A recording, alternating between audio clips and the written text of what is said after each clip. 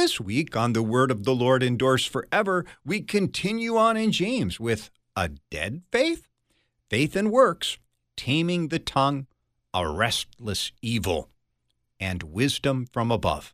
Join me, Pastor Will Whedon, for The Word of the Lord Endures Forever, your daily 15-minute verse-by-verse Bible study on demand. Listen at thewordendures.org or your favorite podcast provider.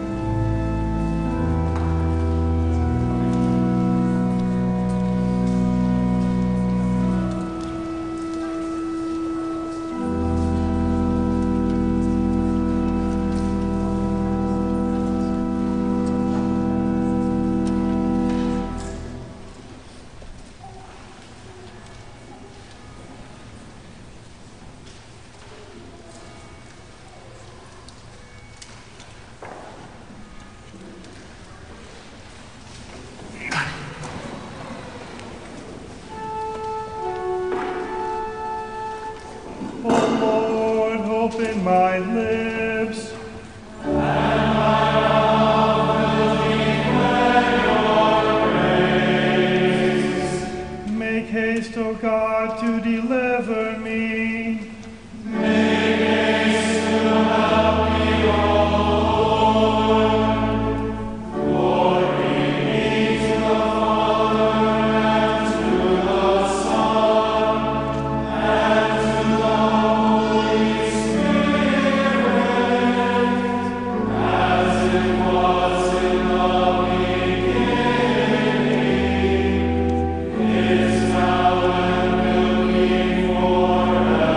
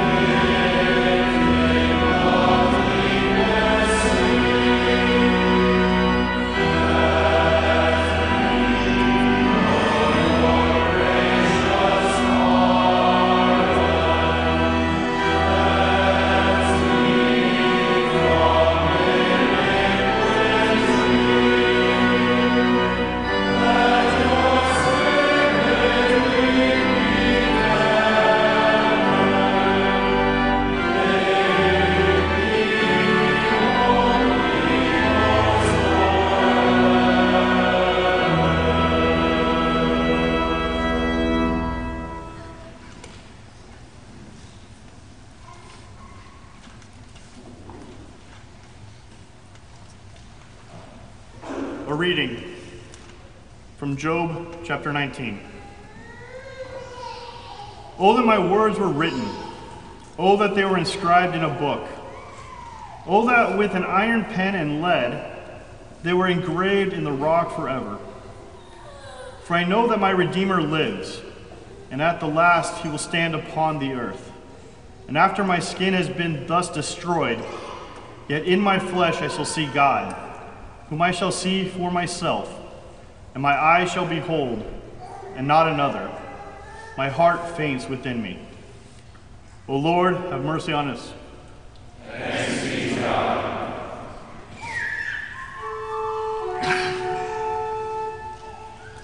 We have an advocate with the Father.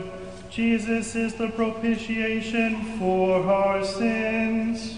He was delivered unto death. He was delivered for the sins of the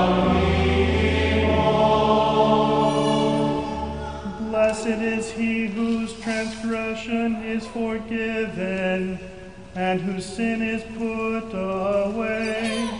He was delivered unto death.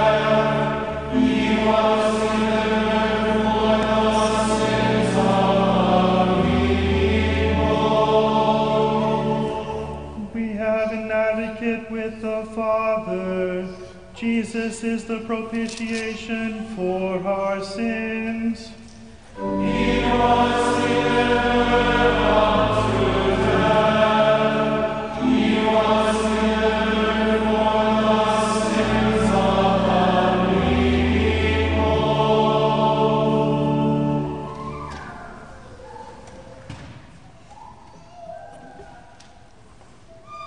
Oh, that my words were written, that they were inscribed in a book. What can we say? Some dreams do come true. Job's words have been written down in a well-known book that has become a chapter in the best-selling book of all time. It's even been made into a musical. For I know that my Redeemer lives, and at the last he will stand upon the earth. And after my skin has been destroyed, yet in my flesh I shall see God, whom I shall see for myself, and my eyes shall see him, and not another. Powerful. But are these words still welcome? Does Job's hope of resurrection still resonate? Thoughts of an afterlife have a certain appeal, especially as age and infirmity, sickness and struggle have their day. But even then, I'm not so sure. Many would just assume escape from the body entirely. Many are just sick and tired of it all. Job, having gone through the ringer, rejoices that he will rise in his own flesh, shall see things with his own eyes. But other alternatives beckon. Hindus say we will rise up in some other body, which will go through cycles of washing, rinsing, and repeating until the soul finds its happy place. Buddhists of a certain stripe claim there will be 31 realms of existence into which a person may be reborn. I guess there's something comforting about vagueness, about a fuzzy future that can't be planned for. Roman Catholic purgatory functions this way. It takes pressure off of this life, like a student being granted an incomplete for work that may never be done.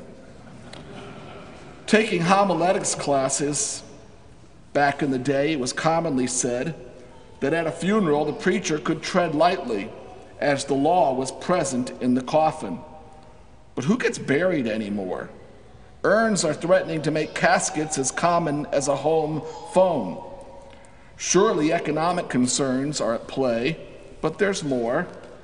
Many religions see creation as a way to free the soul from the body, as if loosening a lid, as if taking off the chains so that we might let that bird fly. In the afterlife sweepstakes, a dark horse has moved to the front of the pack. As strange as it may seem, many seek annihilation. I was nothing before I came into this world, and will be nothing afterwards. This is the gospel of nothingness.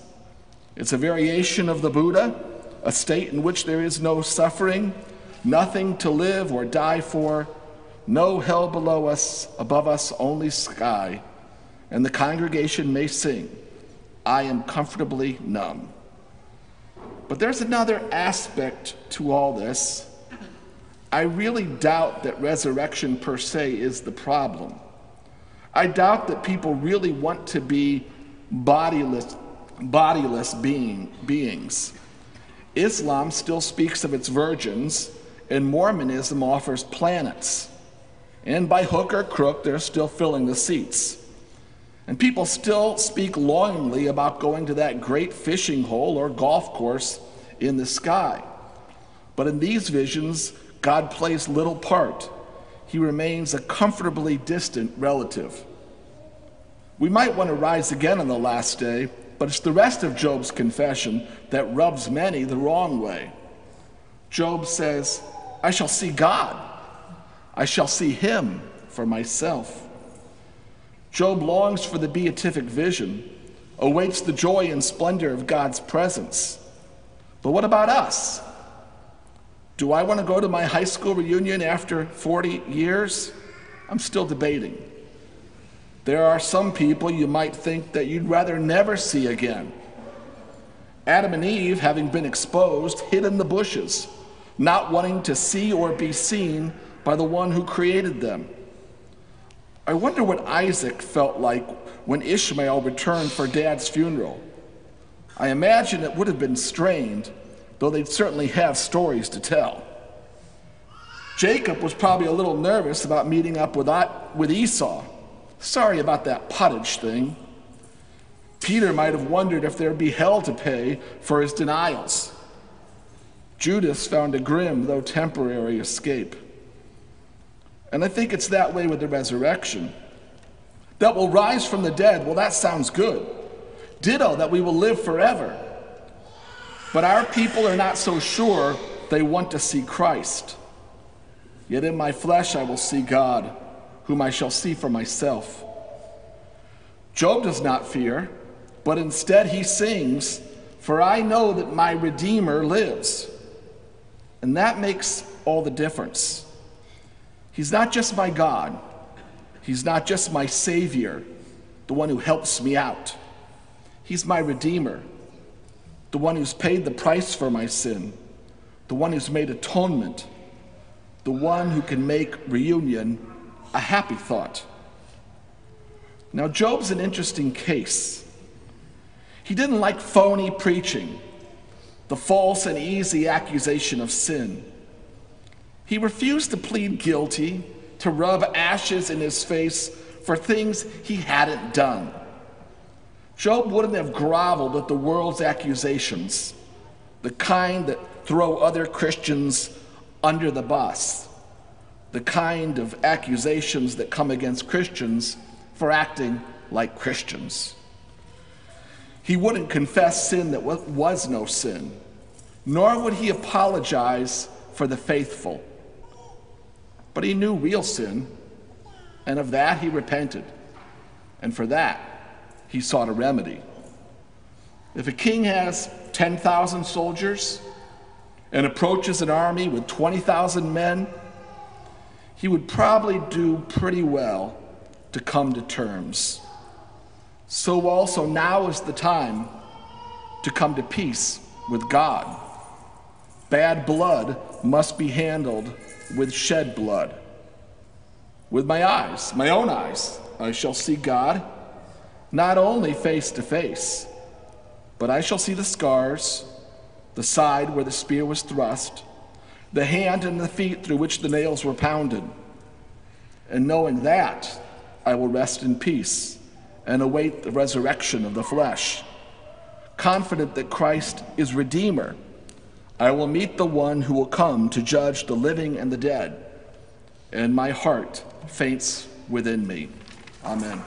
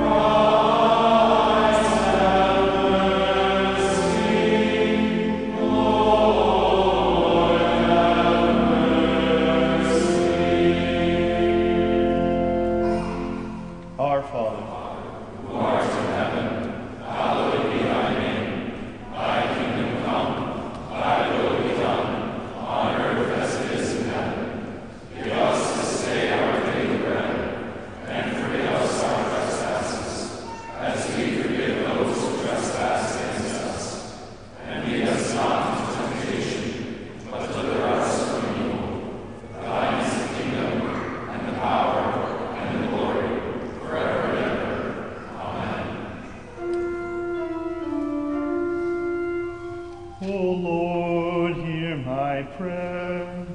And let my cry come to you.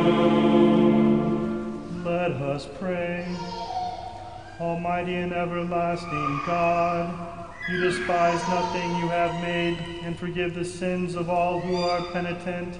Create in us new and contrite hearts, that lamenting our sins and acknowledging our wretchedness, we may receive from you full pardon and forgiveness. Through Jesus Christ, your Son, our Lord, who lives and reigns with you in the Holy Spirit, one God, now and forever.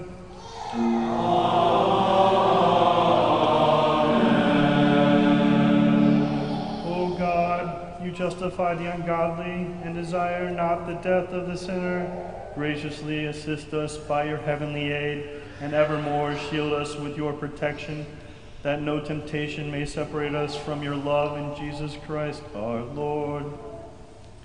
O Lord, our heavenly Father, almighty and everlasting God, you have safely brought us to the beginning of this day. Defend us in the same with your mighty power, and grant that this day we fall into no sin, neither run into any kind of danger, but that all of our doings, being ordered by your governance, may be righteous in your sight.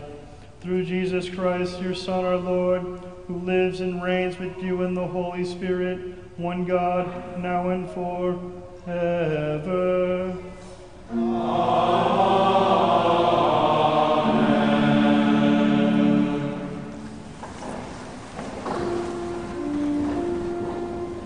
Let us bless the Lord.